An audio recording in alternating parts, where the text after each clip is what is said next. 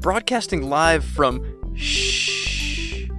This is Pop Culture Reference, your one-stop reference for all things pop culture. I'm one of your hosts, Seamus Connolly. And I'm Garrett Strother. Oh, God. So creepy, and that's exactly what I said. That would be bad podcasting to trick people by whispering. I was already planning on doing this bit, Seamus, and then you were like, oh, that would be such bad podcasting. I was like, I better do it anyway. Yeah, I think it was worth it. It would have been bad podcasting if I started like that, because then people would have turned it up, and then we would have destroyed their speakers or ears. But I think you did it perfectly. Real quick, Seamus, do you want me to give you a clean one just in case you decide it's not working in the edit? Oh, yeah, sure. Yeah, why not? Okay. And I'm Garrett Strother. So there you go. If you just cut that if you don't need it, and pop it in if you do. Oh, that was a beautiful canned... Oh, alright, lovely. Seamus is just like putting that one in the I'm gonna drop that in films. I'm gonna... Oh yeah, that's gonna be in the background of all my future projects. It's gonna be my Slusho. My Kelvin gas station. That's from Super 8, the gas station, right? Or is that in... That's in, like, all of them. Yeah, it's in Cloverfield and Super 8, and I think Star Trek. Because Star Trek, it's the USS Kelvin. I knew Kelvin was, like, a term in it. I didn't know it was always the gas station. Oh, well, I know it is in Cloverfield and in Super 8. I assumed it was in... I didn't see his Star Trek, but... Star Trek's pretty good. The second one is not so good, but the first one, it's like Star Wars' take on Star Trek in a lot of ways. It's like, what if Star Trek was action? Sure, yeah. That's probably why I didn't like that show when I tried it. I was like, yeah, I like Star Wars. I gotta get both sides of this, opinion thing. And then I watched an episode and I was like, this is boring. I'm out of here. That's the thing. I think if I went in, especially to like Next Generation, with the mindset of like, this is not Star Wars. This is like an intellectual exercise. This is not space action. I think I'd enjoy it a lot more. Oh, dude, I've never given it a shot. I went to like a pilot episode, black and white, like skinny Shatner episode of Star Trek. I didn't even give myself a chance to like it, man. I just, ugh. Well, check out the Abrams Star Trek. Yes. I'll loan you the Blu-ray when I see you again. Yes, please do. But we're talking about A Quiet Place today, which is why we're being so goofy with our intro here. Real goofy flick, that Quiet Place. Such a, there's so many shenanigans in A Quiet Place, Oh, totally. So many, especially in that intro too. Oh, we'll get to it. But before we talk the rip-roaring good time that is John Krasinski's A Quiet Place, we got some news to get into, including something that I am very sad about, and...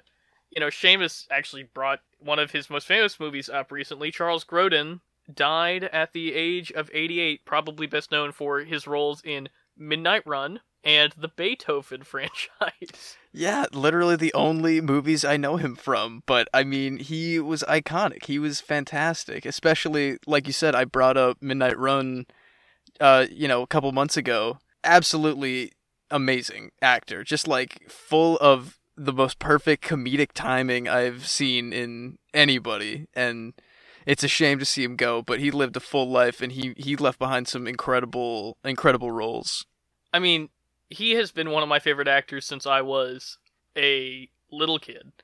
Because I tweeted this out, I don't know if you saw it, Seamus, but the first time I remember crying at a movie is from his introductory scene in Heart and Souls. I was probably 8, I would guess. My God.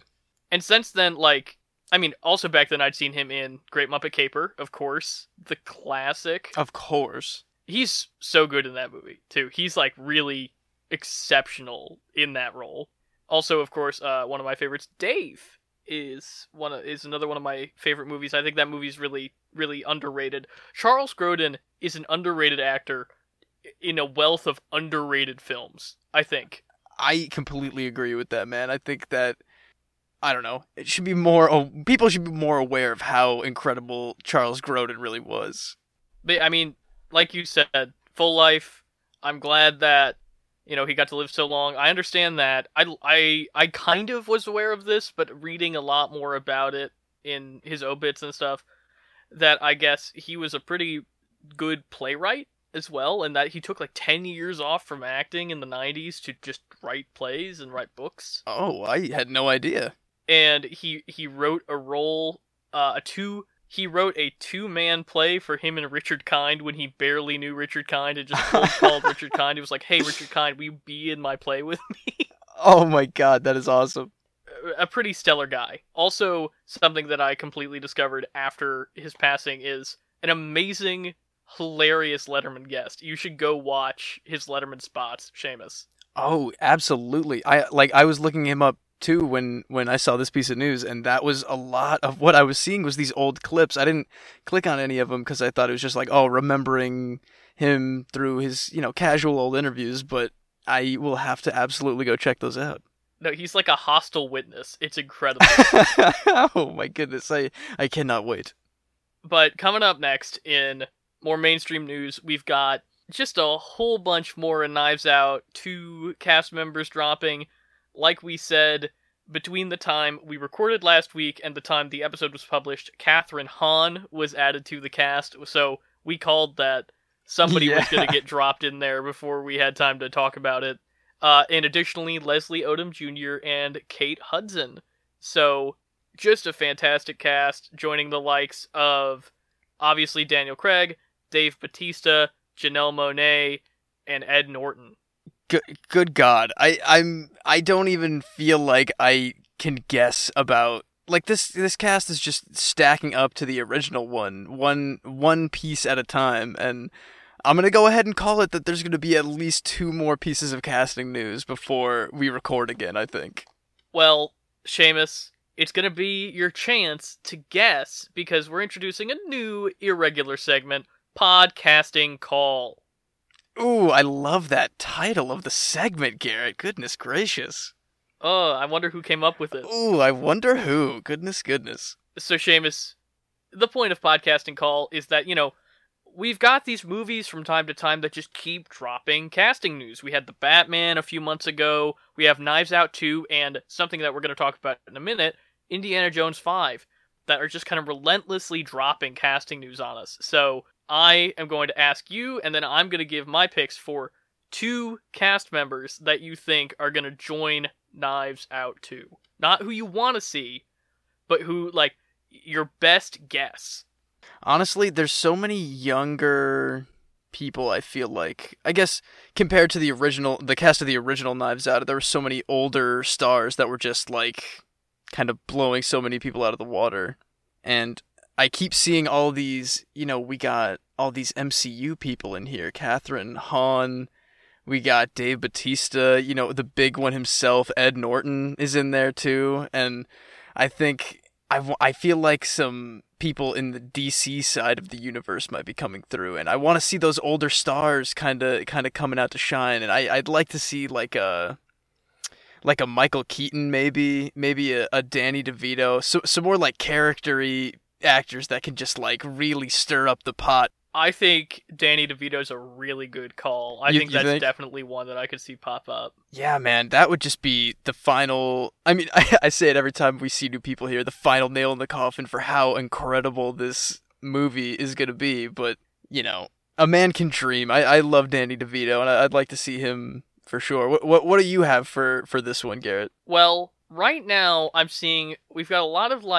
middle-aged people in this cast. I'd say ranging from their late 30s to their late 50s, I'd say. And so I'm kind of thinking about are we going to round out this cast, and I've got an older pick and I've got a younger pick. Okay. For who I'm guessing we might see pop up. And initially I almost went for some people that Rian Johnson have worked with before, but an Adam Driver or somebody, which I still think is possible. But I decided for my 2 official picks, I'm going to go with people that I don't think Rian Johnson's worked with before, but I think are very much in the vein of the tone of the cast that they've established so far. So for my older pick, I'm thinking Danny Glover. Ooh, that's nice. And for my younger pick, Mary Elizabeth Winstead. Jeez, man, you picked 2 pretty great choices. I would love to see either of them show up in there. I also one of the ones who was on my short list was Elle Fanning. Oh yeah, totally. Because I think she's got this she's like our age, but I think she has this like mystique of like yes, I'm like very glamorous and like kind of ageless and just Mm, like, and I think she'd fit that like Grecian setting that they're going for. Like I could see her as like a young heiress. sure, yeah. Wait, Ryan Johnson did Looper too, right? Yes, he did. What if we sprinkle in a little Joseph Gordon-Levitt in there, make him like a Watson type? I could Well, see him. technically, he's in Knives Out 1, sir. Wait, what? Am I totally tripping? You are, in fact, totally tripping, Seamus, Oh because no. Joseph Gordon-Levitt and Ryan Johnson go way back. I believe he's been in pretty much everything Ryan Johnson's ever made, including The Last Jedi. He's got small cameos. One in Knives Out, because that's what I mentioned first. He is the detective on TV that Marta's sister is watching. What? You don't even see him, you just hear him. Oh, dude, I am a fool. I didn't know, I didn't know the behind the scenes. And he's also the alien that tells on Rose and Finn when they park illegally on Canabite. Really? He's the alien that goes against the cops.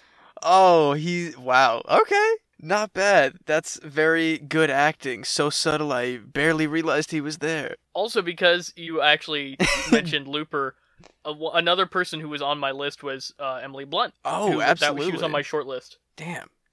Honestly, there's so many interesting ideas to plug in to this cast that could just like express and like accentuate every other awesome part of this cast, but I'm sure there's going to be like the real twist is going to be when the actual casting news is better than our guesses. Oh, I mean, there's so many great actors, like you said, that would fit so well, and I would love to see in that sandbox of the murder mystery. So, I mean, that's not to say I'll be disappointed when they announce people that aren't our picks, but I think it's just a fun little game for us to play, you know. Yeah, definitely. I think this is a lot of fun. But I mentioned before that we had Indiana Jones 5 casting news, and there were 2 more actors added to the cast this week, joining Phoebe Waller-Bridge and, of course, the man himself, Harrison Ford. And that is Boyd Holbrook, who I only knew from Logan. He's the guy with the robot arm in Logan. I don't know the character's name. I believe it was Donald.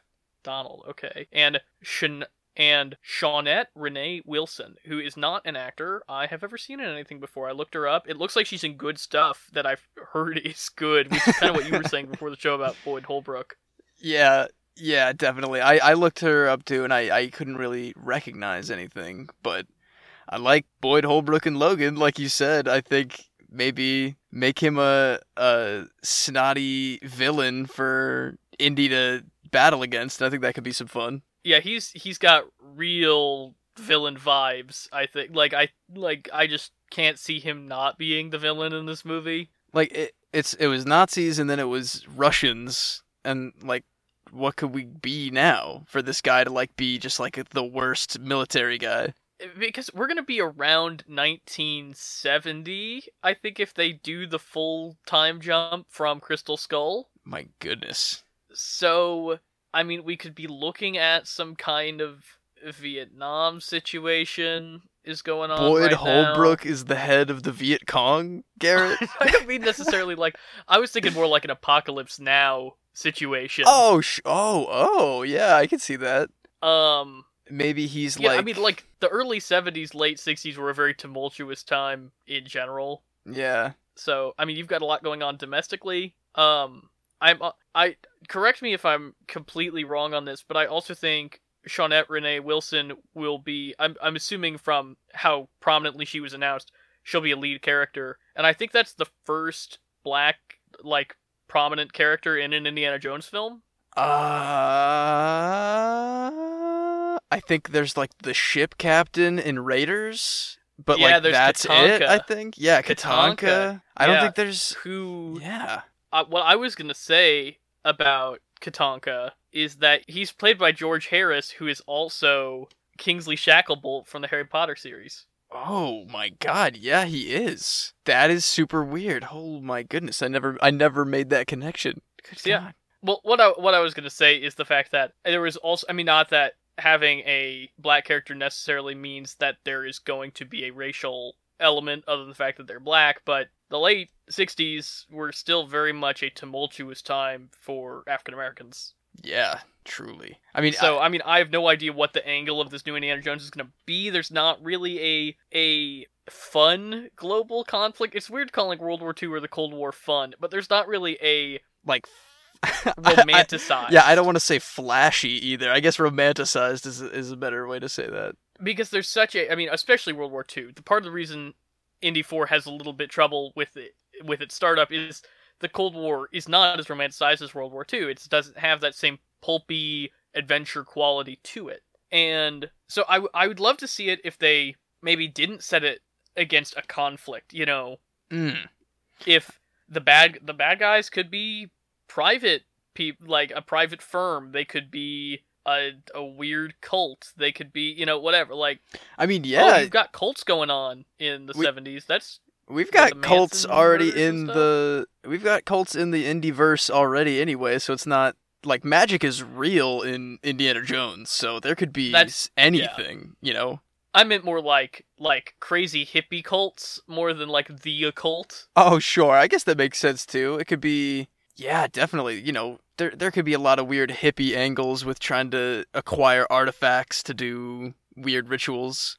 I was also going to pitch like Boyd Holbrook could be like maybe the CIA or like the government is turning on Indy after all of his adventures, and because he knows too much about, you know, literally everything that is powerful to the US government, and of maybe all the that's things part we've of talked it. about of all the things we've talked about, that's like literally the only one that sounds good to me. Yeah, I mean, that could be a lot of fun. Indiana Jones turns into an elderly fugitive, but he's like, I know how the Ark of the Covenant works, so I'm good. I didn't kill my wife. Yeah, there we go. Switch the samples. Oh, God, I love that movie so much. Up next, we have some absolutely flooring news that I just learned about. Henry Cavill is going to star in a Highlander reboot from Chad Stahelski, who is the director of all 3 John Wick movies, if I'm correct. And did he do Atomic Blonde, or is it just he produced Atomic Blonde? Ooh, I think that might have just been produced by him. Okay. I mean, regardless, clearly he has a very tactical, very exact approach to action combat. Yes, he does. And which that'll be an interesting thing to see brought to Highlander, I think. Yeah, I might have honestly done Highlander as a rec center at some point in this run of shows. I love that movie so much, and it is kind of a... The combat in that movie is a little wonky, except for like a couple very epic sword fights, but it's... To think about that kind of like super up close and brutal combat that we see in like the John Wick movies in something like Highlander, I'm just incredibly pumped. You want Henry Cavill to shove a pencil through a guy's ear, Seamus? Is that what you're saying? Yeah, sure, why not? I think, you know, Henry Cavill's really leaning into like the long-haired sword fighter thing right now. He really is. Like I'll give it to him. He can get it, sure.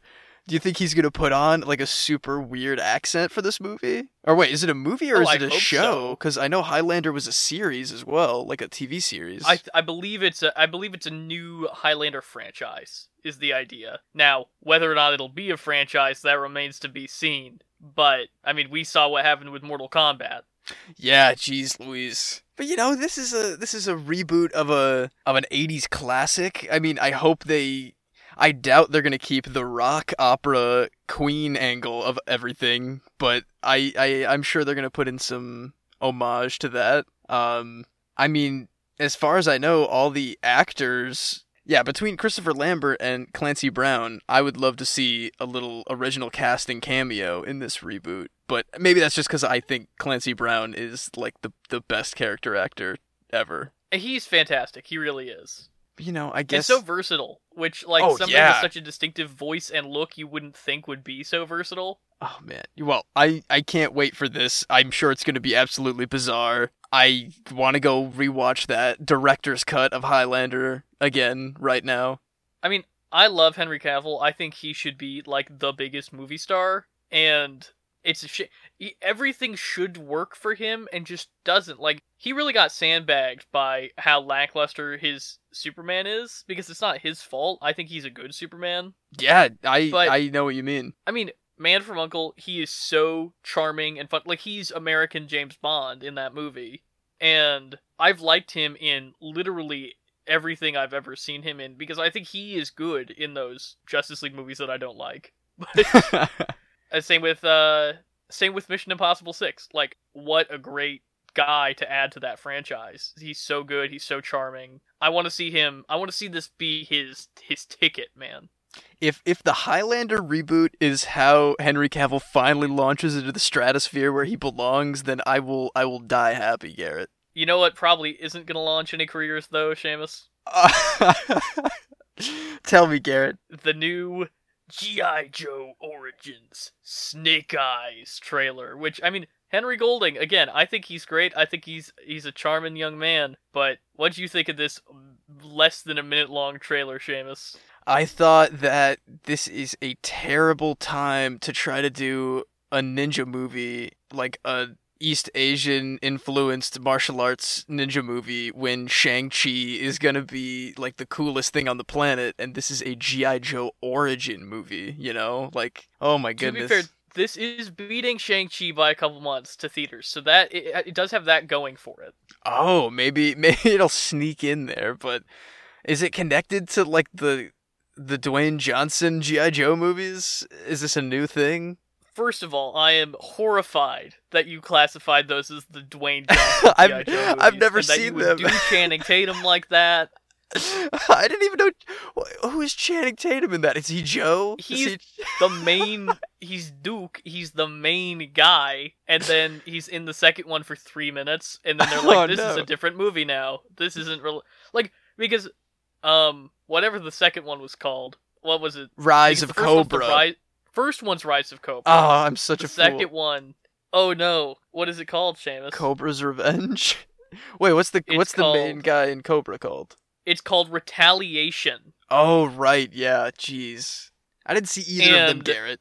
Well, the first one is the only one I saw, and it's not very good, but it has a glorious Brendan Fraser cameo, so it can't all be bad. Well, that is honestly the best sell for the G.I. Joe movie I've ever heard, so... I started this trailer assuming it was related to those movies, and very quickly discovered it is not, because Snake Eyes talks in this one. Oh. And, I'm assuming he'll take his vow of silence at some point during this movie, and also it's directly contradicting his backstory from those movies. I got it. They're trying to do an Avengers with G.I. Joe, aren't they? I mean, yeah, that's pretty... I mean, G.I. Joe Origins, they're going to do 2 or 3 G.I. Joe Origins movies, and then do a G.I. Joe movie team-up, by which I mean they're going to make this movie, and then they're going to crap out a rushed G.I. Joe team-up movie that nobody likes. Yeah. And then that'll probably be the end of this franchise, I would guess. Oh, boy. Is there even anybody you would want to see another origin story? Like, who else is there?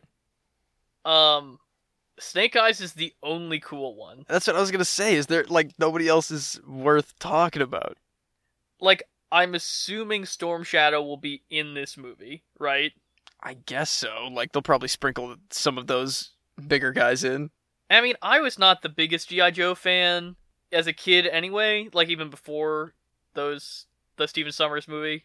Who, director of The Mummy, which is why Brendan Fraser's in there. Is it a Mummy joke? Well, it's maybe set in the same universe as The Mummy. I remember Stephen Sommers saying that. It doesn't...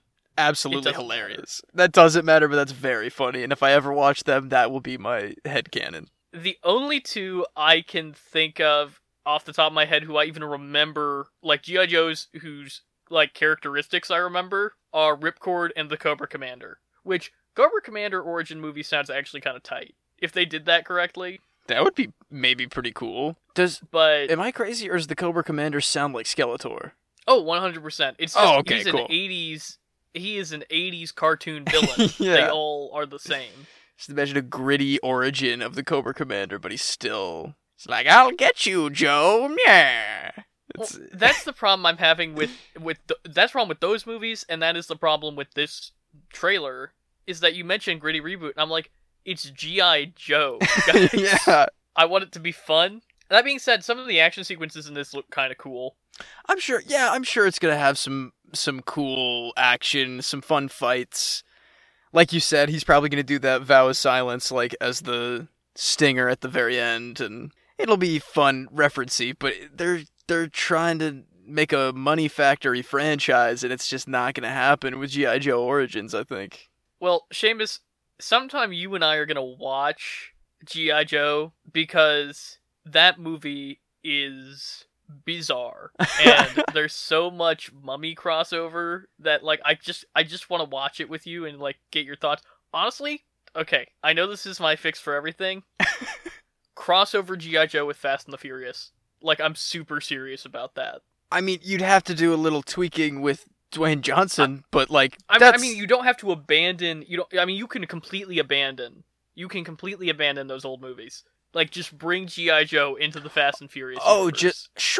Just make the Fast and the Furious crew, like, part of the G.I. Joe. Like, sure, that's totally fine. Some of them adopt, like, the famous characters, maybe. But, yeah. Yeah, I could definitely see that happening. I mean, they basically have a lot of the characteristics of the G.I. Joe unit anyway. Yeah, sure. Basically what I'm saying is put Snake Eyes and Cobra Commander in Fast and the Furious and to just leave the rest of it. Hey man, they're doing spin-off movies in that franchise now. I wouldn't be surprised if we get, like, 2 characters just plucked out. Yeah, sure. G.I. Joe it up. Put them in the army. Make it a comedy. It'll be great. But, I mean, this movie's coming out in July. I have very little interest in seeing it. But, you know, it could be good. Anything can be good. I'll be super happy if it's good. But, I mean, my faith is low on this one. I like Henry Golding. I hope it doesn't kill his career, you know? Yeah, here's hoping, but, God, fingers crossed it's like a breakout, awesome first movie to the new Marvel caliber franchise that we've been waiting for. How long you think it's going to take him in this movie to get his mask? Like, they show it in the trailer, but I feel like that's maybe going to be all the way at the end of the movie. Yeah, I was probably going to say the same thing. They're going to really try to... You know, it's a Snake Eyes origin movie. They're really going to try to stretch out his full transition into the Snake Eyes that they're basing it off of. So I feel like this is going to have a lot of Mortal Kombat-esque problems where it's just like, yes, I get the references, but I would like to see, like, cool things with the things that you've introduced that I know you're just stringing along for a sequel. Finishing up about the mask, definitely Henry Golding is too pretty to leave behind it for too much of the movie. Oh, definitely. Yeah, that's in his contract. He needs that FaceTime on screen. But I looked up the cast just now, and I thought I saw Scarlet in the trailer because I saw, like, a flash of red hair that looked, like, really red. And I was like, yeah. Oh, so maybe they are doing other Joes in this movie. And it's actually Samara Weaving is going to be Scarlet. I didn't know that. No kidding. That's cool. And they've also got Storm Shadow and Baroness in here. So we're getting, you know, if they did 2 G.I. Joe origin movies, you could get the full crew in here pretty quick. I think so. If they're cutting those corners, if they're really throwing them in there, unless it's even if it is just like an after credits stinger thing, I bet they could make that work. Because that's part of the problem with origin movies is even though, like, the pleasure of the team up movie is seeing all of these different characters you know interact for the first time, a lot of the time the problem you run into is you need to feel invested in the journey of the characters going on in the first movie, and in order to do that you need to have them go on a journey with characters you care about. So I like the idea of, like, if Scarlet and Snake Eyes have a relationship, and then maybe you do, like, Duke and Cobra Commander are, like, I don't know what their backstory is in the cartoon or whatever, but maybe they know each other from before, kind of like they do in the Stephen Summers G.I. Joe, actually. I could see those two coming together then and being like, okay, so we have characters that we have established relationships with, at least. Sure.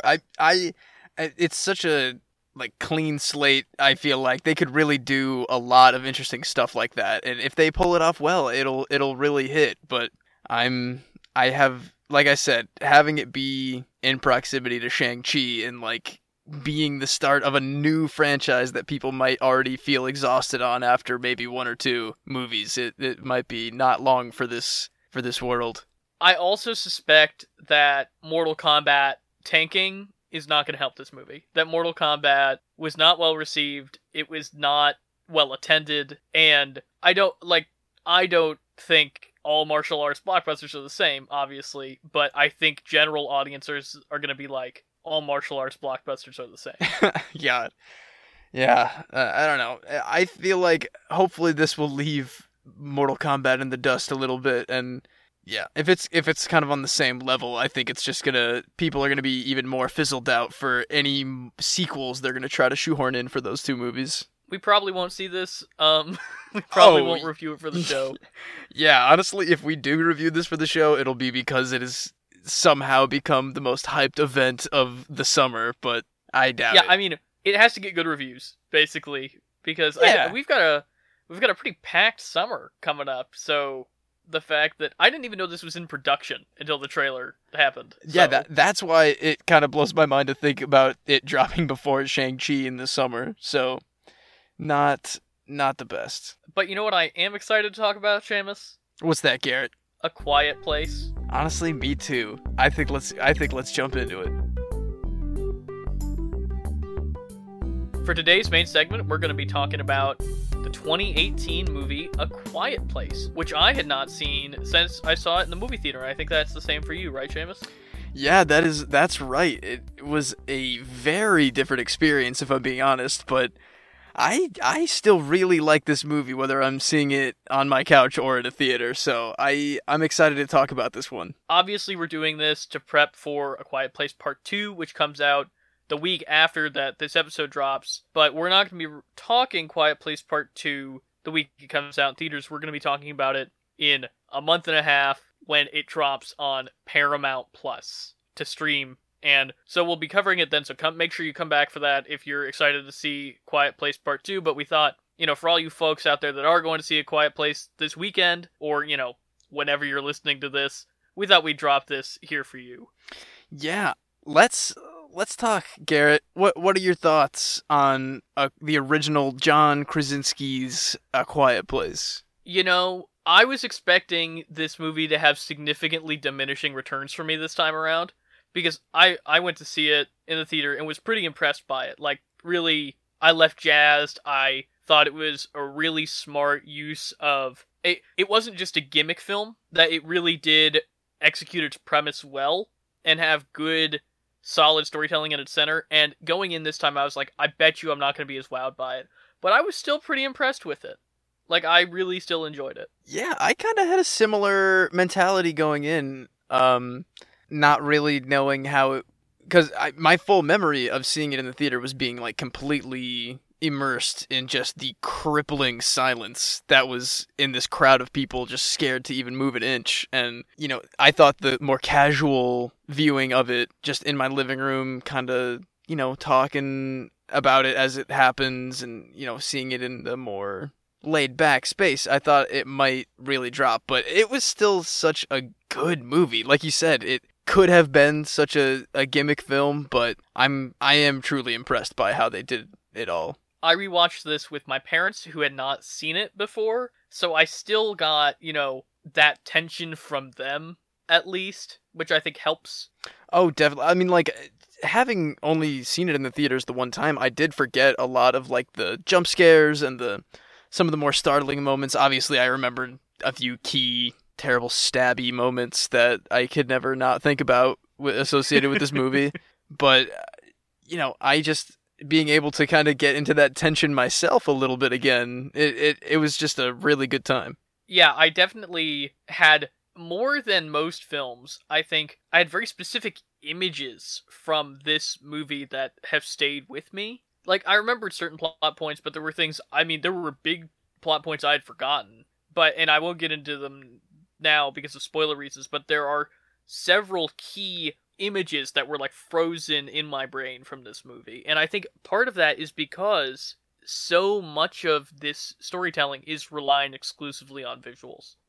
God, yeah, I was marveling this time around, just being able to kind of think out loud watching this movie. A lot of what I was going back to was just how expressive Emily Blunt and John Krasinski are in this film, and how, like, for him directing himself in all of these scenes, Krasinski is like the most heartbreaking man to ever see, crinkle his upper brow. It's just so well done, and I truly don't know what else to say besides I'm impressed by how they were able to get this incredible story across with, like, maybe 100 words max spoken Yeah. out loud. It's impressive as hell.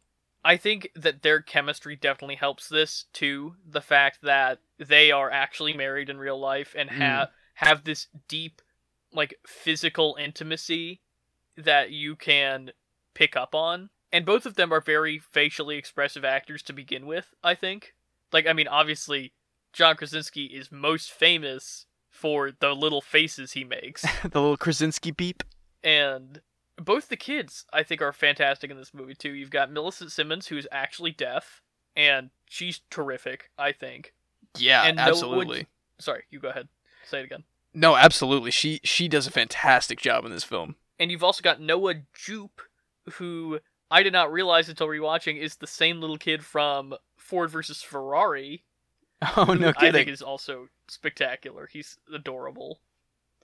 Yeah, and in this film, the anxieties that he expresses after the absolutely crushing opening scene of this movie that we joked about before, I think he did a fantastic job. So yeah, I mean, I think that this movie definitely held up for me on the second viewing. The storytelling is so unconventional. I think it's really impressive that they had to find such different ways to convey things than films usually are tasked with, but all the resourcefulness and conventional, like, kind of horror setup payoff stuff that you're used to getting from this kind of horror thriller.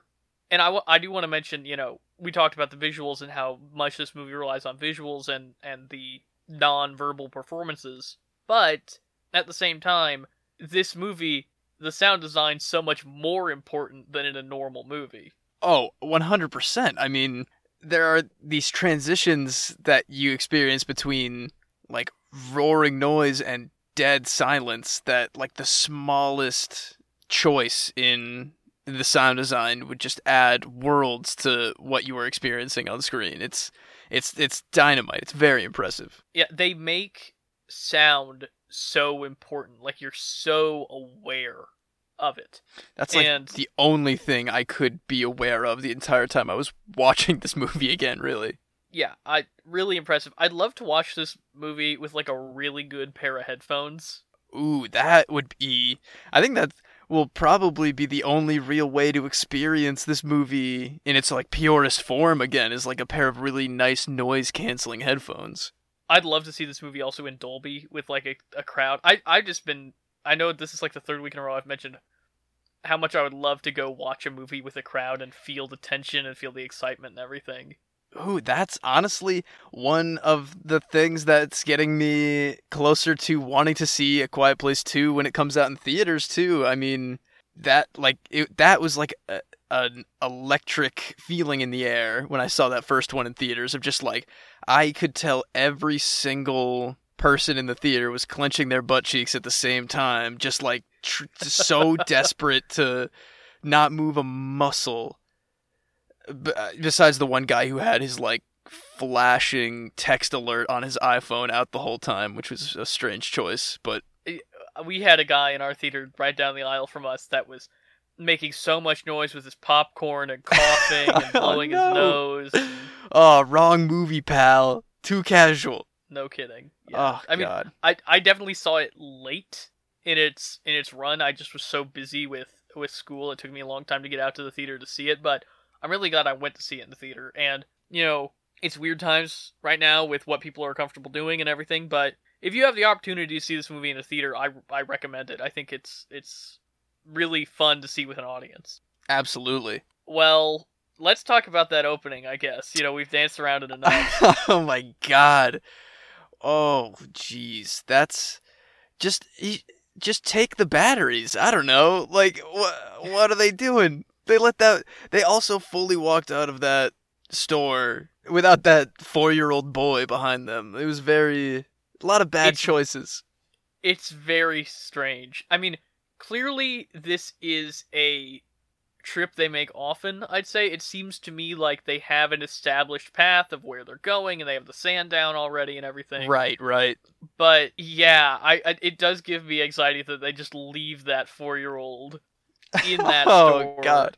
When he clearly is, you know, not able to make choices about what is appropriate in terms of what is the noisy enough or not, because he's 4. Yeah, you could only assume he's never really seen one of those monster things, and he doesn't really understand how dangerous it is. I don't know. Also, what was Krasinski gonna do if he caught up to that boy a second sooner? Also get pancaked by a monster? I think the idea was more that, like, he would drop the rocket and he would carry the boy away. I guess that makes sense. I don't know. The monsters in this movie are incredible, and they are so fast. I never picked up on that being an option. Those things were coming in like a freight train. This scene is the thing that I was like, my dad had asked me multiple times, like, you think I could handle that movie? And he does not like children in peril. And this movie literally starts with a 4-year-old getting got. And so it's... The beginning, middle, and end of this movie is children in peril. Yeah. I think he was very tense for most of this movie, but I think, for the most part, I think it was better for him than he thought it was going to be. But the thing is, the roughest part's that opening. Yeah, because you just know what's coming. Well, in reality, like, I remember seeing it for the first time, you really don't understand what's coming. You just see them, like, drop everything and go wide-eyed, and oh god, it's something, man. Just overall, like, in terms of bummer and openings, like, this one and Up is just like two hardcore deaths that you don't see, in the first 5 minutes of a usual movie. Well, the kid that plays the child that dies at the opening of this movie also plays one of Hawkeye's kids at the beginning of Endgame. Oh no! This kid can't catch a break. He just gets all these famous deaths. Jeez. Because he's got such a cute little boy face, Seamus. You just can't help it. The studios are like, which one of these small children will make audiences feel the worst?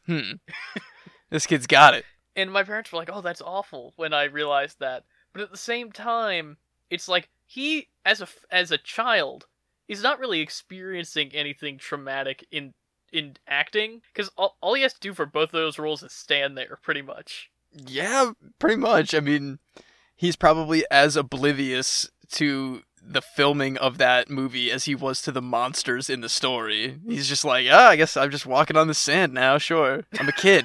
I'm just following what the adults say. But he's really cute, and yeah, it definitely is really good at establishing the emotional stakes of the film. I'm curious in number 2, because I think they're gonna have flashbacks to the, like, earlier in the Quiet Place world. Are they gonna recast the kid, or are they gonna, like, try to make him just look a little younger? Ooh, that's a good question. I would imagine they would probably recast him as somebody younger. I know it was only like 84 days, I think, into the whole alien invasion that kid gets destroyed, but I was just gonna say, it wouldn't be the worst thing in the world if they just got, like, a 3-year-old instead of a 4-year-old and just called it a day.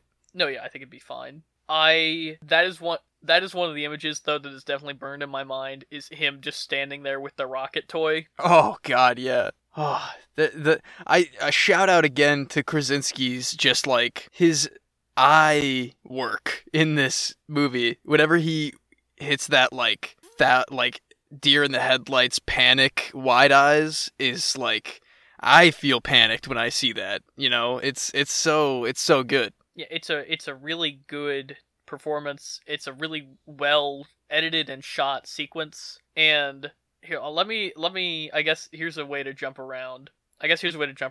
One of the other images that I have burned in my mind is Krasinski running out of a barn with a shotgun with fireworks going off behind him.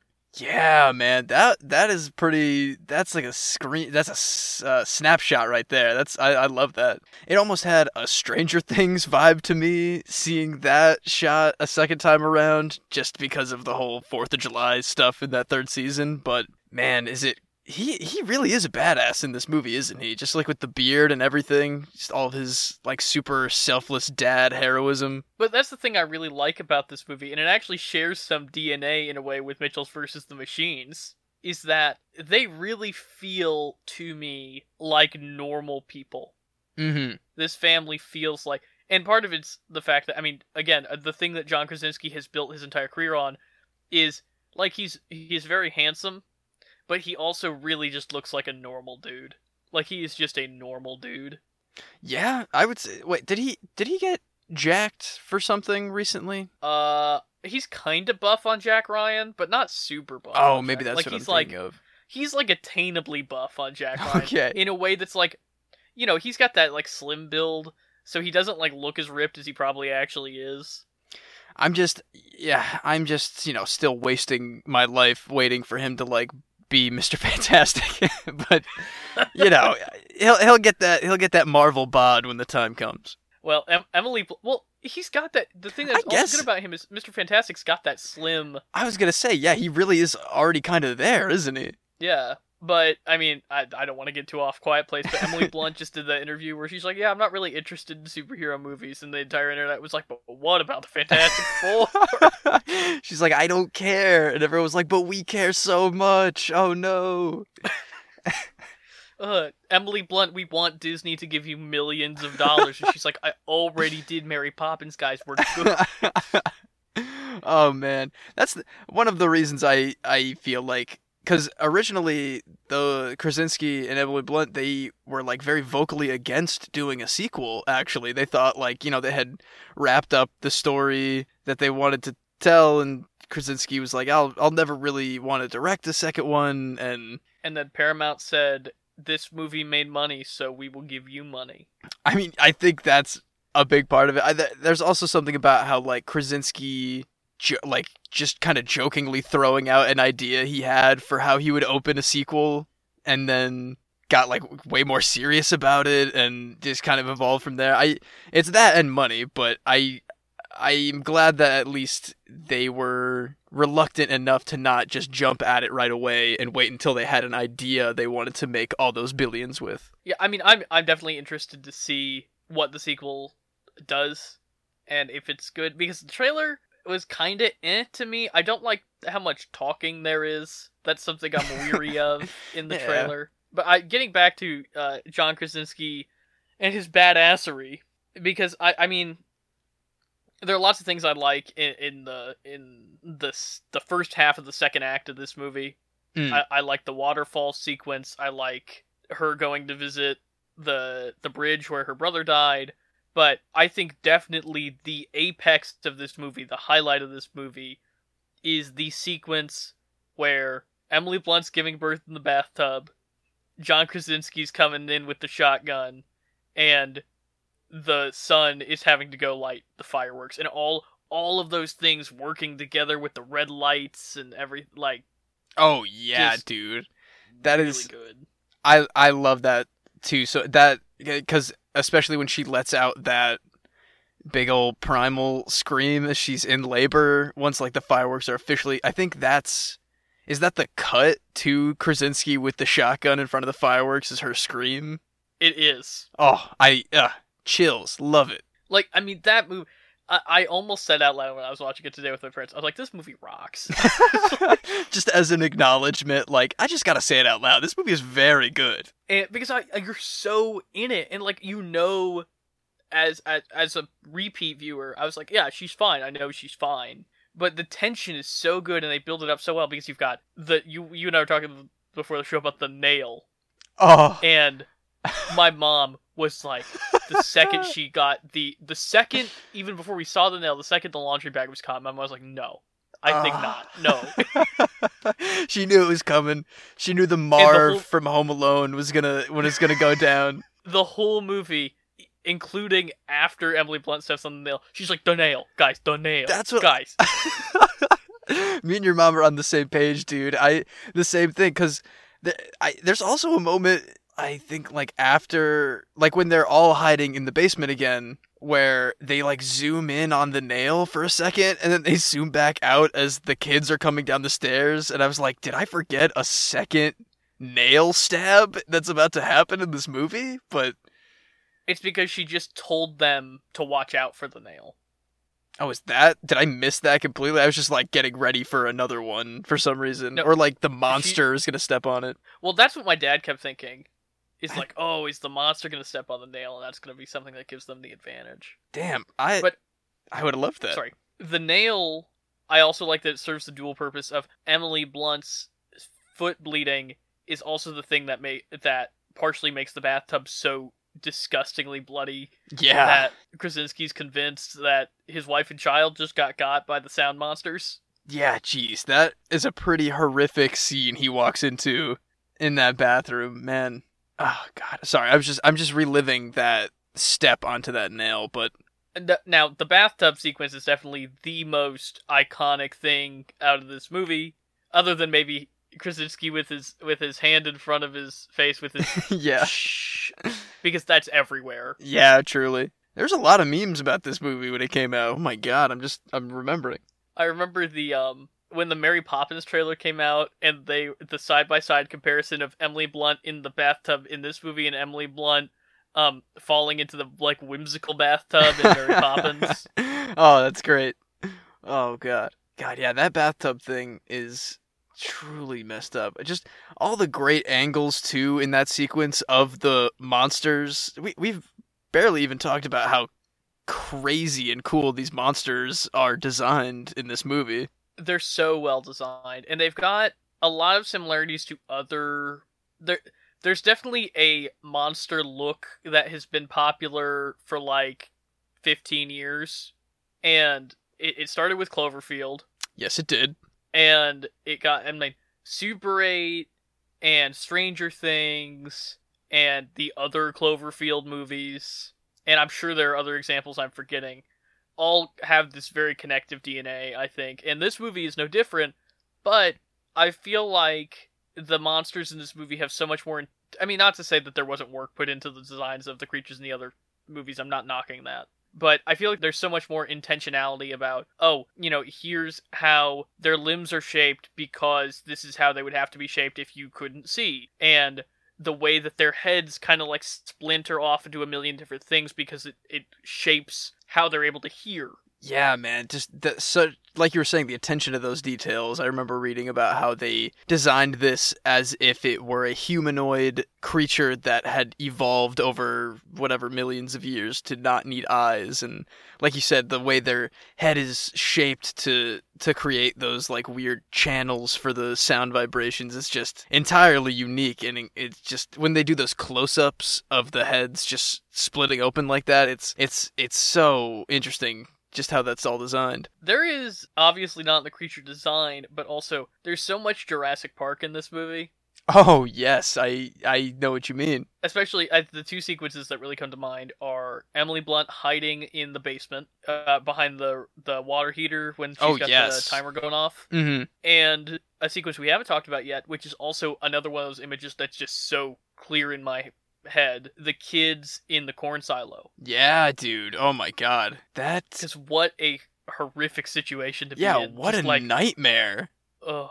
Drowning in corn kernels, just suffocating in a quicksand pit of corn. And with the door, it's just so... I mean, it's so good. It's like, it's got those huge Jurassic Park. It reminds me a lot of that Jurassic Park kitchen scene. Yes, absolutely. Man, I mean, I would love to talk about the famous Krasinski scream at the end. That's it. It definitely. I remember it being so powerful when I saw it in the theaters. Like, whoa, this is like really Krasinski like hitting it hard. But when I watched it this time, I kind of laughed. I wasn't expecting his voice to sound like that. Yeah. I compared it to like a...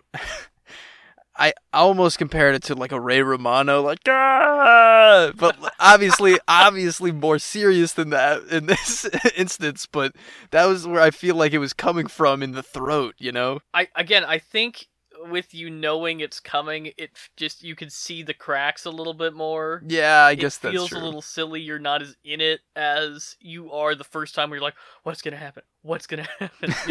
Yeah, that's true. Also, I did not remember how like beat up he is before that. In my head, he like completely sacrificed his life. Oh but no, he was like already he's dead pretty much, I super think. injured. Yeah, he's like fully Like, he's bleeding bleeding a out. lot. Yeah, that's still a powerful sacrifice, you know? Absolutely, and I think, I mean, it was sad. In my head, both the kids saw him say "I love you," and it is a very powerful thing that it's like between the father and daughter. Mm-hmm. But also, I'm like, kid, look at your dad, like he's about to die, bro. Like, Yeah, maybe he should have been privy to that too, but you don't really want to see your dad get just like chopped in half by a big monster claw. I love the setup of the pickup. That's you see him practicing at the beginning, and the fact that we see at the end they've set it up to be a quick getaway. Yeah, wow. That is definitely good writing right there for sure. That's good stuff. I also, you know, sorry. I was just going to say with that and a couple of other things like you were saying, you start to see the cracks, like, you know, a car would maybe make some noise going down even if it wasn't on, but I still think it was like a really cool idea, especially for that quick getaway. There's a lot of really effective writing beats in this movie. I mean, the nail is being the most obvious, like Chekhov's gun in here, but you've got you've got to make a noise that's louder at the river, and then later again with the fireworks, and the entire sequence with the baby in their coffin cradle. Oh God, what an existence. and the flooding. Oh man, that I forgot about the flooding sequence. Like completely forgot about yeah, dude. It's rough. It is, everybody's having the worst time in this movie. When that creature comes out of the water right in front of Emily Blunt, my mom was like, "Oh my." Seriously, I forgot just how horrifying it was to see it like slither into the water like that, and truly wonderful, truly wonderful. I'd love to see a little bit more exploration in the sequel of how those creatures operate. Like, it went underwater intentionally. I'm assuming it can't breathe underwater. So does it have some advantage being underwater? Is it just the fact that it was walking on all fours and that it, you know? Yeah, there's some interesting questions that still need to be answered. Really, we do get this lovely exposition dump with all the newspapers and the charts and Krasinski's whiteboard about like what is their weakness. The infamous whiteboard. And it's bad. Like, we've been pretty complimentary of this movie. The whiteboard's bad. It's bad. Like, it's pretty funny. The headline on the newspaper that just says "it's sound" or whatever, like they're listening. Like that. I'm an evil alien. You're on with an evil alien. I'm listening. Yeah, I don't know. They could have been a little more tactful, but I guess they didn't really plan on a sequel anyway, so they were just trying to be like, we're going to give them such a clear and baseline like explanation for why any of this is happening, so we just can chalk it up to they're aliens and they can hear sound well. And I don't know. I think the thing is, I think the opening establishes that so well you almost don't need the whiteboard. Yeah, that's fair. They thought people were really gonna not pick up on it, man. They needed to lay it all out as simply as possible in multicolored markers. I do understand in filmmaking that, you know, you need to treat your audience that like they're stupid a lot of the time, especially when you're making like a blockbuster like this. But it could have been executed better. Even just like, what is their weakness is such a, like, what if a newspaper article that says researchers still unsure if monsters can be killed or if monsters have weakness or whatever, like literally anything. I actually think there was a newspaper that was just like a picture of a soldier being killed by one, and the headline was just "invulnerable?" ? Which is pretty much what you need, right? Yeah. They have a little bit of like Starship Troopers-y to them with the way their little bug claws. Oh yeah, how they're kind of like pincery in a way. They've got like strange joints in weird places. But yeah, I mean, overall this movie's pretty killer, I'd say. I really enjoy it. Yeah, I had a really good time with this one again.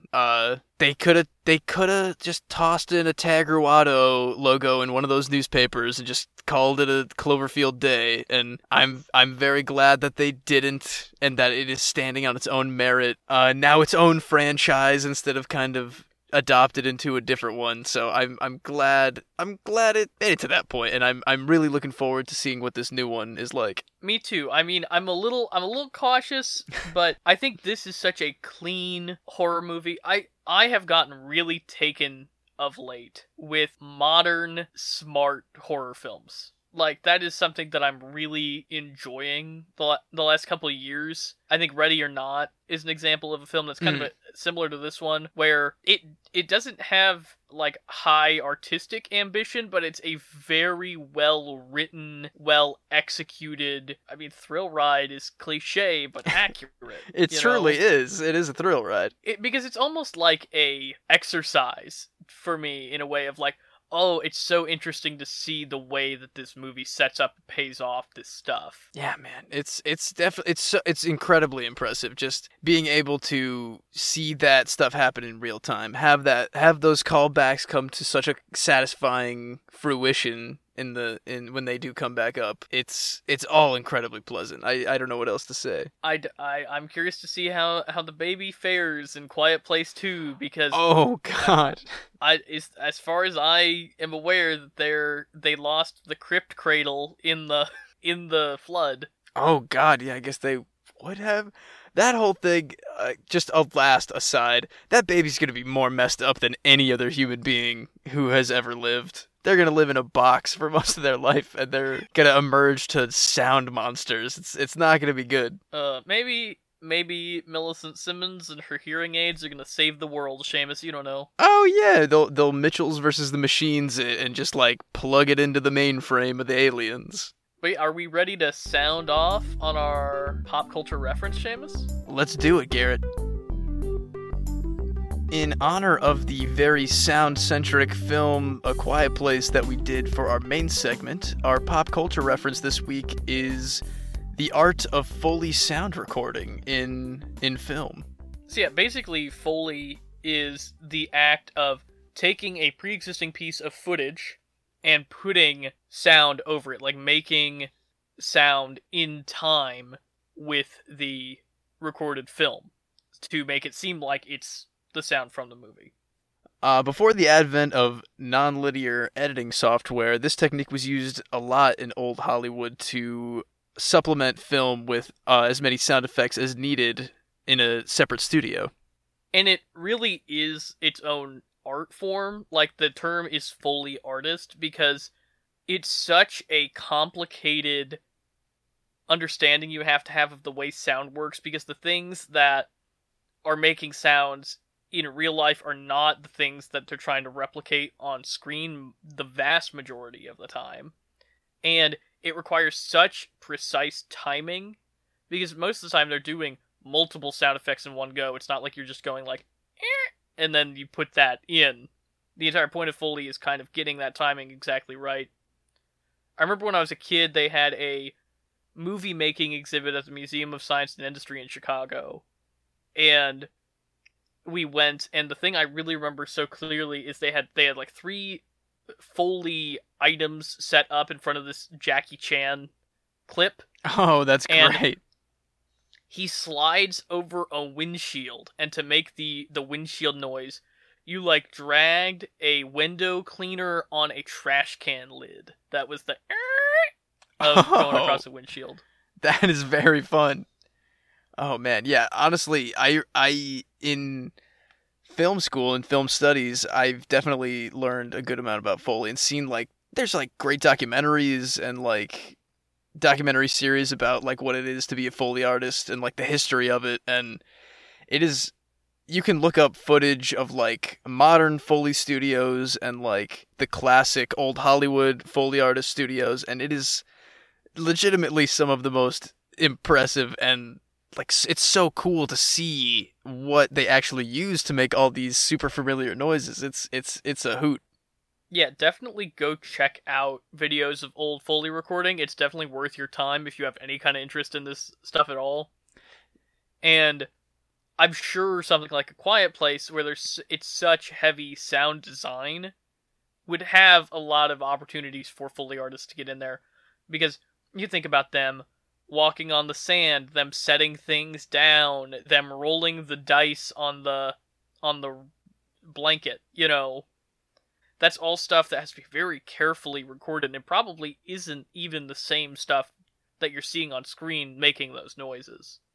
Yeah, I second the recommendation. Just YouTube, easy to find these videos. It is definitely worth your time just to see what it's like.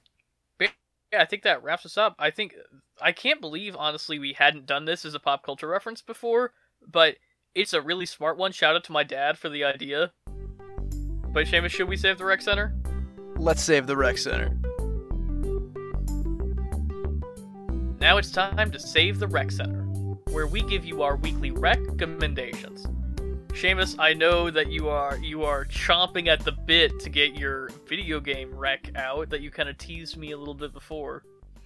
Yeah, you might have actually even done one or both of these games as a rec center in the past, but just these past couple days, I replayed both Portal 1 and Portal 2 for the first time in a while, and I gotta say, man, I don't have to convince you, because you already know, it's some of the best video gaming I can think of. Truly a joy to play. Great humor in the writing. GLaDOS is such a jerk. It's absolutely lovely. I've been doing a lot of shooter, a lot of zombie, a lot of, just big kill fighting, all this very violent and kind of samey feeling video gaming. So it's always just really nice to go back to that classic puzzle solving. Don't have to worry about combat really at all. It's just the best. It is such a beautiful, streamlined puzzle game because it really, Portal 2 introduces a lot of stuff, but it is, especially the first one, such a small amount of mechanics used in mind-blowing ways. Yeah, absolutely. I surprise myself every time I replay that first one specifically, because I've probably played Portal 2 20 times through since I got it in like high school or whatever, whenever it came out, and replaying that original OG Portal is, like you said, the simplicity and the complexity from that simplicity is just, it's hard to comprehend until you're having fun playing it. So I can almost guarantee that it will be on sale on Steam no matter when you listen to this episode, because it is always dirt cheap. So please go play it if you haven't. It's the best. It really is fantastic. One of my favorite games ever. Portal 2 specifically is so good. You mentioned the humor of Portal 2 and that it's something that's so funny that cannot be replicated in any other medium, I don't think.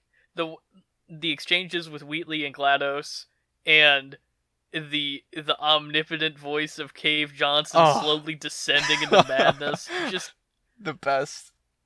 It truly, it's like I remember in middle school, my friend Billy had played Portal 2 and kept like playing the Cave Johnson bits to me, and I was like, I don't understand what's going on. Billy, stop.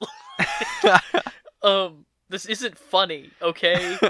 And then on his recommendation, I had my Xbox 360 at the time, and just a revelation of it all clicked. I thought it was so funny. I really don't think that its humor style has ever been replicated in any other medium, and it's also one of the best puzzle games ever. Like, just everything you want. And, there's a co-op mode that I know very little about. Garrett, maybe we need to hop on a co-op. I've really never explored that side of that game, and I think that could be a lot of fun. I think maybe they finally shut down the PS3 servers, which is damn heartbreaking. Never mind. So I think we'd have to do it on Steam. Or a remaster one day, or Portal 3 or something. Not holding my breath. I would really, if they would do a Valve Classics for PS4, PS5, Xbox One, whatever. An Orange Box remaster? If you could just give me the 2 Half-Life games and the 2 Portal games that I could play on a next-gen system, I don't even need them to look better. I don't, like, literally just straight up port them over. I don't care. That would be But more than perfect, truly. there are those rumors going around that Gabe Newell said something cryptic about Valve and consoles having some kind of relationship in the future, and so I'm hoping that means that we're getting some old Valve games on new consoles. That's what I'm... A lot of people are like, Steam coming to console? Like, they're crazy. But Yeah, that is a little insane to think, but, porting Half-Life Alyx onto PSVR, I wouldn't shake a stick at, I need something. oh, that wouldn't surprise me at all. Alright, we are going off on such a Portal Valve tangent. Garrett, what do you got for the Rec Center this week? Well, in honor of the late Charles Grodin, Seamus, I think I have to Rec Center one of his classics, and, I juggled a lot here because I think he's really great in Dave, but it's not really his movie, and I think he's really great in Muppets Take Manhattan, but I don't think that's like an easily accessible Muppet title, even though he is he's the best Muppet villain. I'm looking at you, Doc Hopper. Oh, Doc Hopper's so good, though. No, I don't get me wrong. I love Doc Hopper, but I mentioned it up top. It's been one of my favorite films for a long time. I've not seen it in years, but it is now streaming on Starz. If you have access to a Starz account, I highly recommend it. Check it out from your local library. The movie Heart and Souls. Robert Downey Jr. is a child he's not a child. Robert Downey Jr. is not playing the child, but Robert Downey Jr. is a grown-up of a child who has been tethered to 4 ghosts his entire life. And the ghosts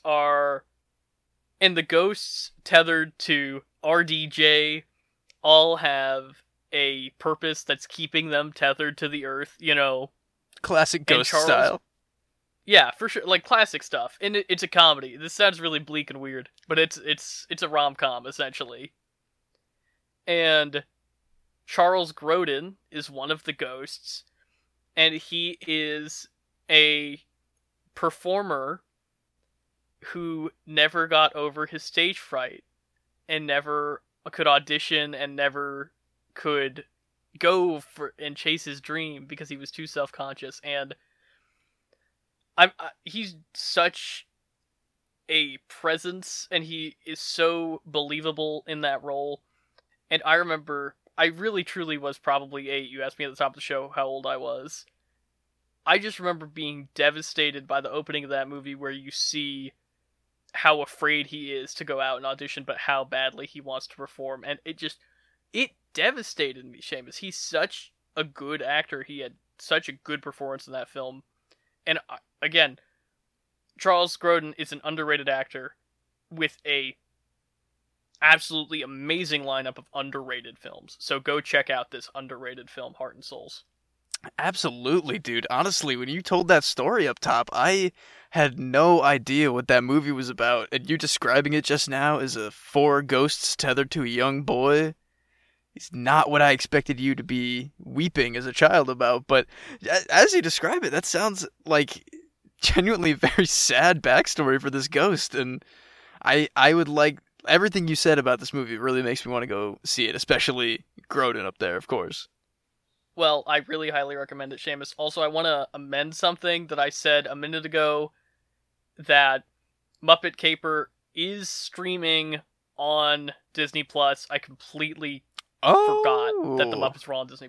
So, great Muppet Caper. It's not my Rec Center. I'm not trying to cheat in a second Rec Center, but it is streaming on Disney+, just so everybody knows. And it is very good, just so everybody knows. It's just a shout-out. It's not an official Rec Center. But I think that's going to wrap us up for this week's episode of Pop Culture Reference. If you want to reach the show, you can tweet us at PCR_podcast. Reach us on Instagram at that same handle. Email us at popculturereferencepod@gmail.com and like us on Facebook. Next week, we're keeping it spooky, and the week after we're keeping it spooky because we've got the Conjuring movies coming up. Conjuring 1 and 2 next week, leading up to the HBO Max release, concurrently with theaters, of The Conjuring 3, The Devil Made Me Do It. And I've not seen the first Conjuring, Seamus, so I'm a little anxious about it. Oh man, I thoroughly enjoy those first two Conjuring movies, and despite the stupid title of the third one, I'm excited to see what that one's all about too. So I'm glad we're getting real spooky just as it's getting hot and summery out. Oh, it's sweltering, Seamus.